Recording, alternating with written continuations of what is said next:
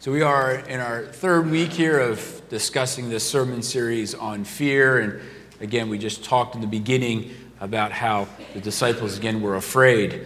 But we have to remember that, again, when we have God, we have Christ in our lives, right, that fear should subside. And last week we talked about the fear of man, and we talked about the pressures that are put on us. But if we have Christ, our eternity is secure, and God reminds us that we should fear the one that can take the soul, and that can never be stripped away from us by anybody in this world. And so we can confidently come to the Father before that. So we're going to continue talking today about what we shouldn't fear, and then the last 2 weeks, again, we'll talk about the things that we should be afraid of. Now, I'm a big history guy. I teach social studies. And after D-Day on World War II, the Americans continued to push further on towards Germany. Well, Hitler and the Germans had one big final push. They weren't ready to give up. And so they had this desire that they were going to try to kind of push to the coast and split the American army, get access to the sea, and the Germans had thought, we can still win this war. And so in December 16th, 1944, this would begin what was known as the Battle of the Bulge. And so what we had was about 200,000 Germans with about 2,000 Panzer tanks, which some of the most feared tanks at that time, compared to the Americans, who had about 85,000 troops and only about 250 tanks. And the area that they were going to kind of really push through was this area in Germany known as the Ardennes Forest, which real thick, very, very cold time of year. And the American troops that were stationed were actually stationed there to be on rest. And so these 4 divisions of American soldiers who were supposed to be getting a break from the war were now going to experience one of the greatest and heaviest fighting that would happen. And so as the first day happens, the Germans begin to push in.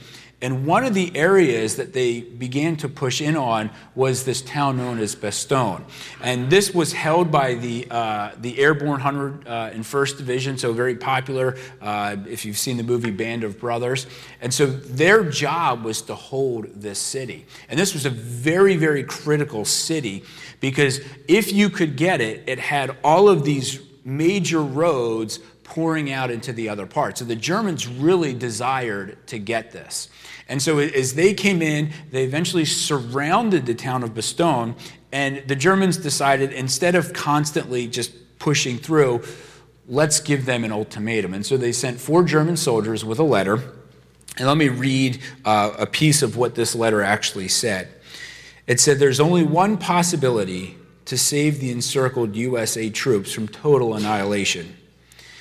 That is the honorable surrender of the encircled town. In order to think it over, a term of 2 hours will be granted, beginning with a presentation of this note. And then after those 2 hours, a bombardment would begin where they would decimate the town."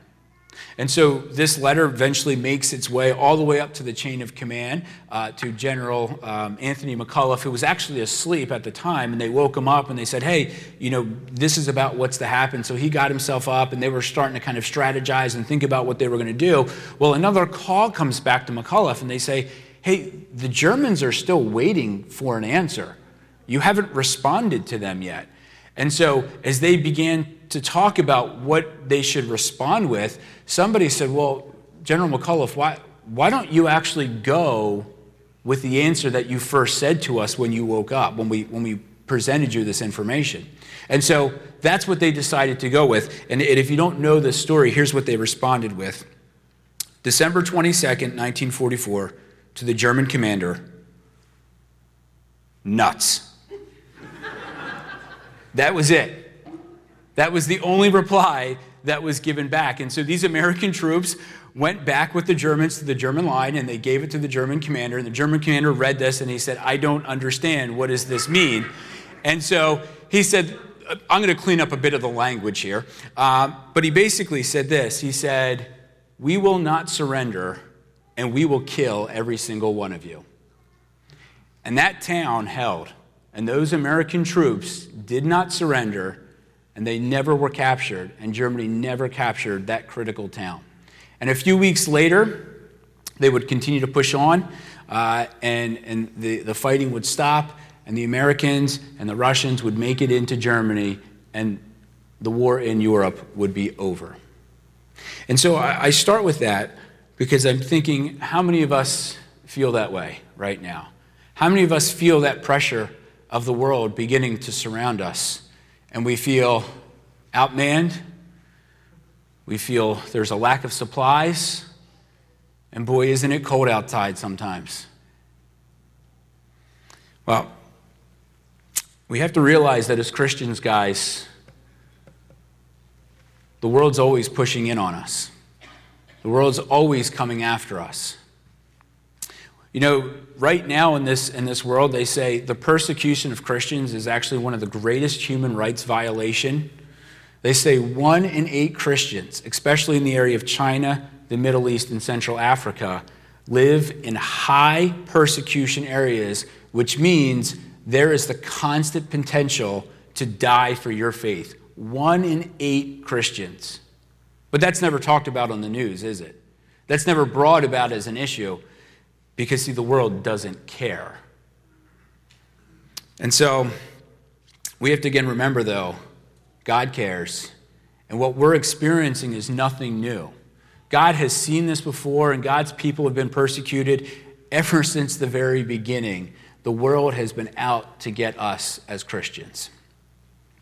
And so as we go through this passage today, again, my desire is that we would continue to hold firm as the church, that we would continue to resist and fight against the pressures of this world, and that we would not give in. And more than that, that we would be the people that God designed us to be. So that's what I'm desiring to do. So if you have your Bibles, you can open up to 2 Chronicles chapter 32.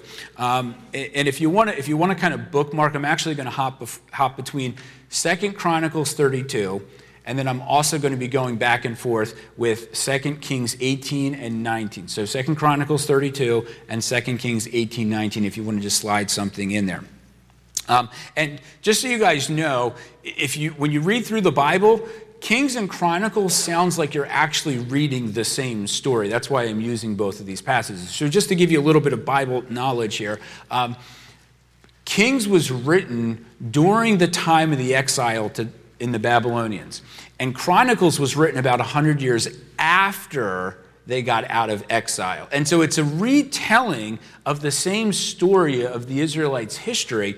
But what Kings tries to do, and Kings tends to focus on both kingdoms, Judah and Israel, it really focuses much more on the disobedience of God's people, which caused the exile, where Chronicles tends to focus on just Judah and the temple itself, and is much more about the redemptive history and future salvation of God's people. Okay, so it's the same story, but there's a little bit of a different angle. So, for instance, when you read in Kings about King David, that's where you get a lot of the bad stuff and all the bad things he did. But when you read it in Chronicles, it's like David was like perfect and never did anything wrong, because again, the nature of what the authors were trying to do for each of those. So just to kind of give you that little bit. But again, I'm going to focus more so on Chronicles, but I'll be diving into 2 Kings as well. So just a little quick background. After the Exodus, God's people wander through the desert, right? God establishes for Joshua that he's going to go in and reconquer the promised land. And so he goes in, conquers the promised land, and then after Joshua, we have these series of different judges that end up ruling Israel. And then after some time, the people come and they say, we want a king. We want to be like everyone else. And basically, Samuel says, guys, this is not going to go well for you. You really don't want this, but they push through with it. And so God says, we're going to give it to them. And so then we have King Saul, King David, and King Solomon. Well, after King Solomon, then there's this division amongst the people. And this is where we get the northern kingdom of Israel and the southern kingdom of Judah. Okay, so we have the divided kingdom, and typically, not that everybody was perfect, but the northern kingdom of Israel was a lot worse. They really were not following God, where Judah tended to have some moments of prosperity and success and worshiping and following God, but they also had some of their failures as well. Well, as these other empires are raging around, again, Assyria comes in and it conquers the northern king of Israel at this point, and now it's starting to push down, and it's desiring to conquer the southern kingdom of Judah, and at this point we have King Hezekiah. And Judah's position is going to kind of vacillate between Assyria and Babylon and Egypt, and it's just going to kind of keep going back and forth between these different alliances for whatever's going to suit them best. But Hezekiah comes along, and Hezekiah is a pretty good king of Judah here, and he calls Israel back to worship the one true God. And here's what it says in 2 Kings 18.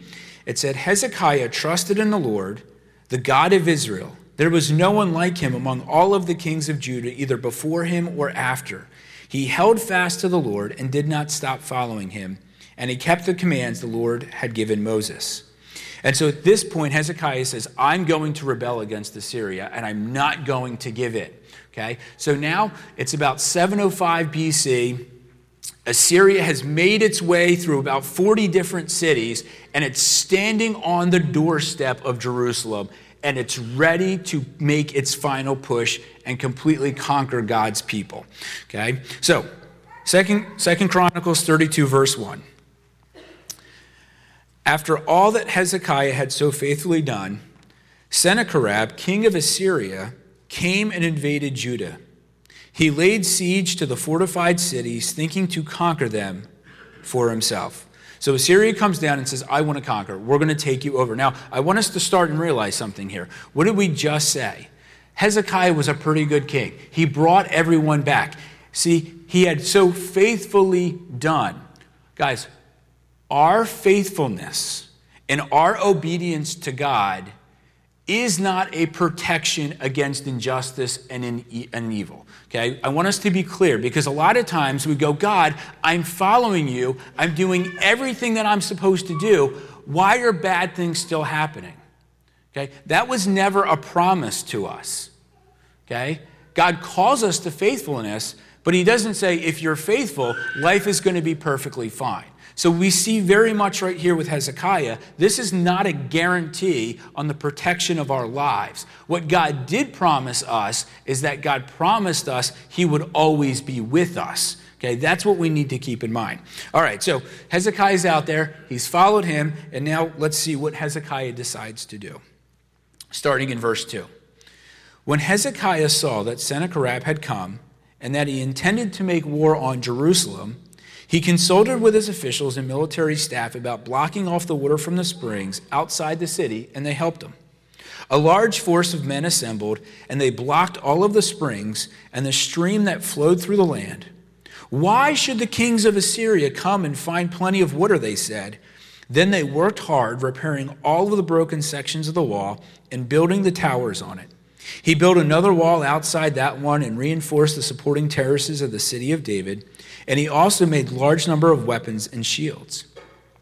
He appointed military officers over the people and assembled them before him in the square at the city gate, and he encouraged them with these words.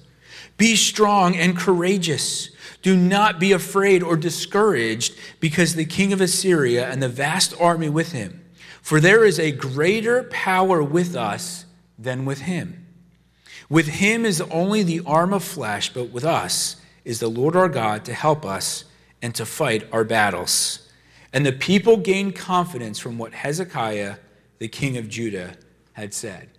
All right, so this is a very logical strategy here. He says, okay, first off, let's prep ourselves. We're going to cut off the water supply. That way they can't get any water. We're going to rebuild the walls. We're going to get ready to fight this battle. And then he does something even more important. He reminds the people, he says, guys, remember, we have the Almighty God. The power in God is greater than the power of this Assyrian army. Do not be afraid. Do not be discouraged in what is about to happen, even though there is a vast army out there that stands against us. Okay? So Hezekiah has done right here. He's pointing the people in the right direction, and he's preparing for this battle. Now we're going to see what Assyria responds with. So, 2 Kings 18, verse 21. He says, look now, this is king of Assyria. Look now, you are depending on Egypt, that splintered reed of a staff which pierces a man's hand and wounds him if he leans on it. such as Pharaoh, king of Egypt, to all who depend on him.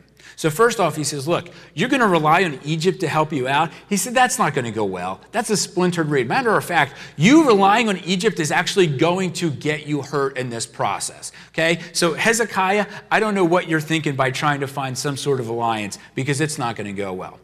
Okay? So then he goes on, verses 23, 24. He says, I could give you 2,000 horses. Even if you could put riders on them, how could you repulse one officer of the least of my master's officials, even though you're depending on Egypt for chariots and horsemen? So the second thing he says, look, I could give you all the stuff you needed militarily-wise, and guess what? You wouldn't stand against me. No army has been able to stand against the Assyrian army. So I could provide you all of the resources and supplies, and you still couldn't beat the least of my generals. Okay? And then the third thing, 31 and 32. He says, don't listen to Hezekiah. This is what the king of Assyria says. Make peace with me and come out to me. Then every one of you will eat from his own vine and fig tree and drink water from his own cistern until I come and take you to a land like your own, a land of grain and new wine, a land of bread and vineyards, a land of olive trees and honey. Choose life and not death. So he's saying to Hezekiah, he says, listen, just make peace with us. Let's stop the nonsense. We don't have to fight about this.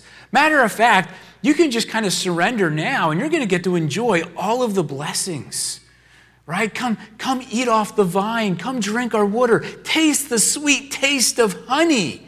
Come on, Hezekiah. Let's just surrender now, and we'll be done with it, okay?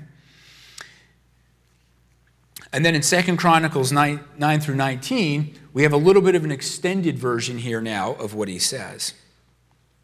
Later, when Sennacherib, king of Assyria, and all his forces were laying siege to Lachish, he sent his officers to Jerusalem with this message for Hezekiah, king of Judah, and for all the people of Judah who were there. This is what Sennacherib, king of Assyria, says. On what are you basing your confidence that you remain in Jerusalem under siege? When Hezekiah says the Lord our God will save us from the hand of the king of Assyria, he's misleading you to let you die of hunger and of thirst. Did not Hezekiah himself remove the God's high places and altars, saying to Judah and Jerusalem, you must worship before one altar and burn sacrifices on it? Do you not know what my fathers have done to all the peoples of the other lands? Were the gods of other nations ever able to deliver them from the land from their hand? Of all of the gods of these nations that my fathers have destroyed, have been able to save his people from me? How then can your God deliver you from my hand? Do not let Hezekiah deceive you. Do not be misled like this. Do not believe him, for no God or nation or kingdom has ever been able to deliver his people from my hand or from the hand of his fathers. How much less will God deliver you from my hand? Sennacherib's officers spoke further against the Lord and against his servant Hezekiah. The king also wrote letters insulting the God of Israel and saying this against him. Just as the gods of the people of other lands did not rescue their people from my hand, so the God of Hezekiah will not rescue his people from mine. Then they called out in Hebrew to the people of Jerusalem who were on the wall to terrify them and to make them afraid in order to capture the city. They spoke about the God of Jerusalem as they did about the gods of the other people and the world, the works of men's hands. So he says, guys, Hezekiah, what are you doing? What are you going to base your confidence on? No God has been able to stand up against me. And this God that you think is going to save you is not going to be able to save you. And so to the people of Jerusalem, do not be misled by what Hezekiah is telling you. He's going to get you killed because this God that he is proclaiming is not going to save you. And so they terrify the people. These 4 challenges from Assyria are very similar to, I think, what the church experiences. Don't trust in your allies. Militarily, we will defeat you. Come and make peace with us, and your trust in God will fail. So let me address each one of these from the perspective of the church. He's right. We cannot trust in physical alliances. We cannot trust in man to save us. We can't look to government and say government's going to fix all of our problems, because man is fickle. And man changes like the seasons and the tides in the ocean. And 1 minute, man will be on your side, and guess what? The moment that it's no longer in their benefit, trust me, they will turn against you. And if we're going to put all of our hope and stock in government, well, guess what? Presidents change. Congress changes. What was appropriate once then is no longer appropriate now. And what's appropriate now at some point is not going to be appropriate then. And so if we are putting all of our stock that someone else is going to come along and save the church, guys, that is misplaced salvation, because salvation only comes through Christ alone. So no, as the church, we cannot trust in others to save us. And military-wise, we have to understand something. God did not raise a theological army. God did not call us to preach down the barrel of a gun. God called us to bring a message of hope and love and grace and mercy. God called us to be willing to sacrifice ourselves, to give up our lives before we take it from somebody else, the way that Christ did on the cross. That's what God called us to do. He didn't call us to brandish ourselves with weapons and guns and start marching forward. But I want to be very clear about this idea of an army. Because if we were, by chance, God wanted us to go this route, I want us to see a very important passage here. Matthew 26. When Jesus is in the Garden of Gethsemane and the soldiers come to arrest him, Peter draws his sword and cuts off the servant's ear of the high priest. And Jesus says, Peter, what are you doing? You put that sword away. And then he says, do you think I cannot call on my Father, and he will at once put at my disposal more than 12 legions of angels? So Jesus is saying, listen, Peter, if I want to fight this battle, I can fight this battle. And if you don't know, a Roman legion was about 6,000 troops. So in that moment, God said, I've got 72,000 soldiers on call. All I need to do is call my Father, and they'll be here in a moment. So if we're going to fight this battle, just so you know, world, God is ready for it. And this third one about making peace, this is where I'm most saddened, because I think this is what the church has done today. The world has come at us, and we have compromised our faith. We have compromised our biblical values, and we have compromised the gospel for the sake of peace. And what did Assyria say? Listen, if you just come and make peace and surrender, you can eat from my vine. You can taste the sweet honey. You can drink the water. You can choose life over death. And the church has said, yes, let's make peace with the world. And you know what? Instead of being given goodness and honey, we've been slowly given poison, and we're constantly dying on the inside. The church cannot compromise. The church should not compromise. And this church will not compromise.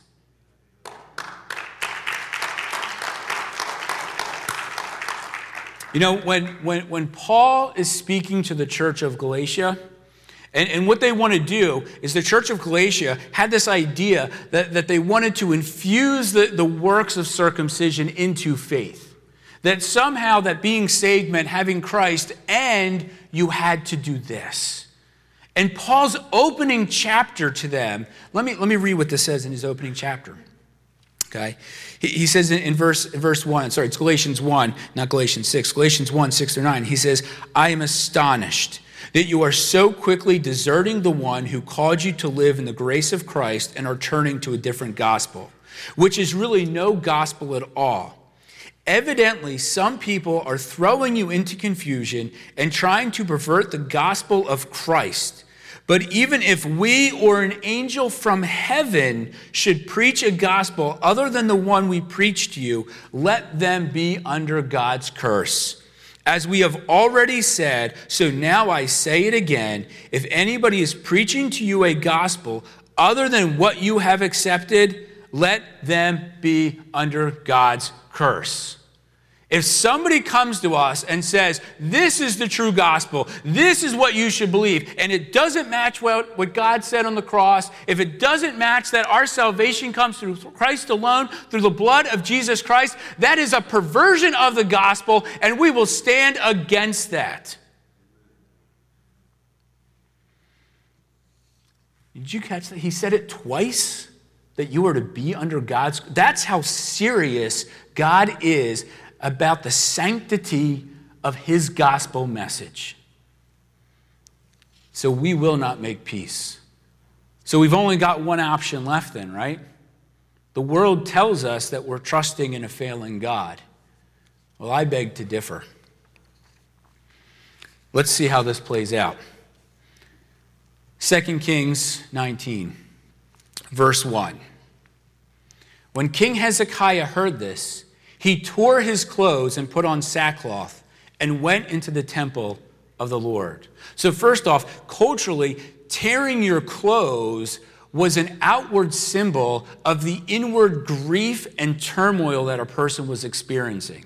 And the idea of putting on sackcloth, which is like a burlap sack and it's coarse and it's itchy, it was designed to reflect the uncomfortable nature that one was in. And so Hezekiah is saying, God, I am torn over this. And he comes to the temple.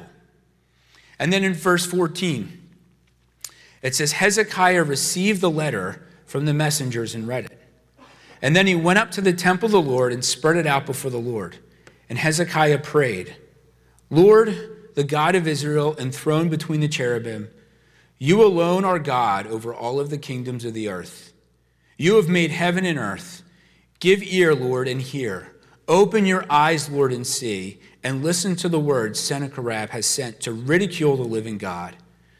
It is true, the Lord, that the Assyrian kings have laid waste these nations in their lands. They have thrown their gods into the fire and destroyed them, for they were not gods, but only wood and stone fashioned by human hands. Now, Lord our God, deliver us from his hand, so all of the kingdoms on earth may know that you alone, Lord, are God. And so he goes into the temple and he prays and he says, God, these people have been ridiculing who you are. These people are against us. And so, God, I am saying to you and I am pleading to you and I am praying to you, God, would you deliver us in this moment? And so God hears the prayer of Hezekiah. And he sends a message to the prophet Isaiah. And Isaiah then responds and he says, Hezekiah, here's what God says. Now, it's a pretty lengthy one, so I'm just going to give you two of the verses here. He says, we will not enter this city or shoot an arrow. He will not come in before it with shield or build a siege ramp against it. By the way that he came, he will return, and he will not enter this city, declares the Lord. I will defend the city and save it for my sake and for the sake of David, my servant. He says, Hezekiah, God heard you. And don't worry, nobody's getting in here. Nobody's going to touch my people. Nobody's going to lay any claim that I can't do what I promised that I said I would do.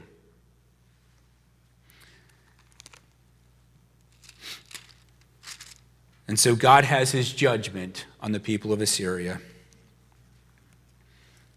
19 verse 35. That night the angel of the Lord went out and put to death 185,000 in the Assyrian camp. And when the people got up the next morning, there were all the dead bodies. And so the Lord saved Hezekiah and the people of Jerusalem from the hand of Sennacherib, king of Assyria, and from the hand of all others. He took care of them on every side. So when the world pushes in, guys, we don't fear.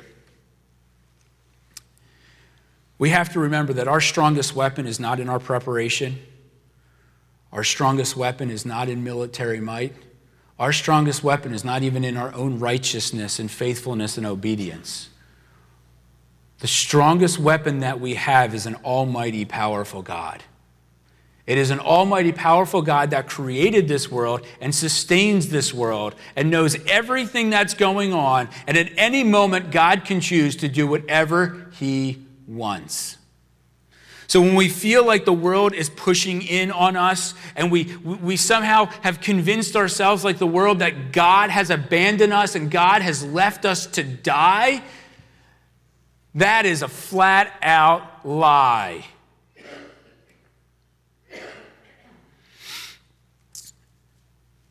Because what did God say?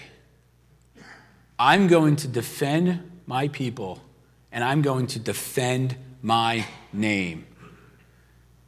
Because nobody can ridicule our holy God and get away with it. God will not be mocked. God will not stand in judgment from this world, from the people whom he created. And it may seem like God is not doing anything, but oh, trust me, God is always on the move.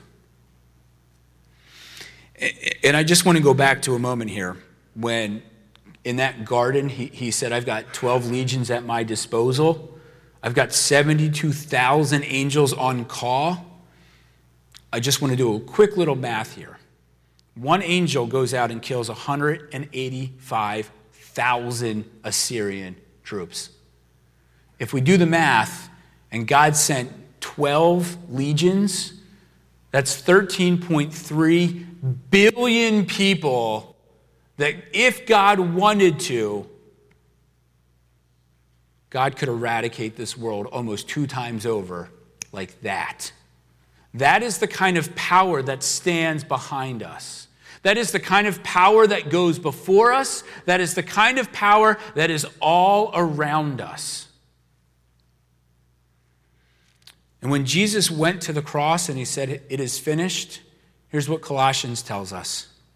When you were dead in your sins and in the uncircumcision of your flesh, God made you alive with Christ, and he forgave us all of our sins, having canceled the charge of our legal indebtedness, which stood against us and condemned us. He has taken it away, nailing it to the cross, and having disarmed the powers and authorities, and he made a public spectacle of them, triumphing over them by the cross. God has already won this victory. God has already won this war. And in ancient Rome, the Roman triumph was a great event. The Roman triumph was the idea that if a general went out and won a major battle, he would be allowed to march through the cities of Rome. And the people would hold a parade and a festival, and they'd play music as this general was paraded in, and the people would line the streets and they would cheer. And behind him would be all of the spoils of victory, and it would be all of the prisoners that he had captured. Well, when it says God has triumphed by the cross, this was God's moment at the cross and the resurrection. That Christ is parading through the streets and he's got Satan and death and our sin towing behind him. And it is his victory and it is our victory that we rejoice in. Because the battle has already been won. So when the world threatens us with its rules and it threatens us with its laws, and it says we have an army standing outside your church, we will not be afraid. And you know what we're going to do? We're going to do exactly what Hezekiah did. We're going to pray. We're going to get on our knees and pray. And here's 2 things that I want to encourage you of what we're going to pray. First off, we're going to pray Matthew 5:44. But I tell you, love your enemies and pray for those who persecute you. Christ's desire is that all man would be saved. Christ's desire is to not send everybody to the gates of hell. If that was the case, he never would have come to the cross. If that was the case, he never would have told us to go out and to preach his message of love, grace, and mercy. And so when the world stands against us, we won't fear, but we will pray for our captors. We will pray for those that persecute us. We will pray for those that oppress us, that they may know the saving grace and joy of Jesus Christ. That's where our prayer starts, is for them. And then the second thing that we're going to pray is Psalm 3. Lord, how many are my foes? How many rise up against me? Many are saying of me, God will not deliver him. But you, O Lord, are a shield around me, my glory, the one who lifts up my head. So I call to the Lord, and he answers me from the mountain. I lie down and sleep, and I wake again because the Lord sustains me. I will not fear, though tens of thousands assail me on every side. Arise, Lord, deliver my God. Strike all my enemies on the jaw and break the teeth of the wicked. For the Lord comes deliverance. May your blessing be on your people. We pray for those who persecute us, and then we pray for our protection. And we pray that God gives us the peace of heart, that when the world assails us, that we can go to sleep at night knowing that God is there on guard and is watching. And we pray for their salvation, we pray for their repentance and their forgiveness. But if this world is not going to heed the calls to a holy and sovereign God, then we pray for God's righteous judgment on this world. And why? Because God said we are his children and he would protect us. And so we call out to God and we say, God, would you deliver us? So when the world challenges us and it surrounds us and it's ready to kill us, what do? We pray. Because what did I say already? I said the greatest weapon that we have is an almighty God. And the way that we access that almighty God is through prayer. Prayer is our most powerful weapon in this world. Let's pray. Father, even now you hear us. Father, we are grateful and we delight in the joy of knowing you as our Savior. Father, we delight in knowing that, God, you said you would protect us, that you would redeem us and you would save us. And it may not always look the way that we want, and it may not go as perfect as we want. But, God, you are always there. And, Lord, so I pray for this world. I pray for America. I pray for a culture, Father, that has walked away from you. I pray for the redemption of the lost. I pray that, Lord, we would confess to you our sinfulness, our disobedience, and that we would come back and recognize you as the one sovereign God. And Lord, at the very same time, Lord, I pray that your righteousness and justice would be done in this world. That, God, you would be with your people. You would give us peace and comfort. And Lord, when it is time that we would stand boldly before this world and proclaim you as Lord and Savior, that we would be rather willing to die than ever pervert the gospel of Jesus Christ. Give us that kind of courage. Give us that kind of faith.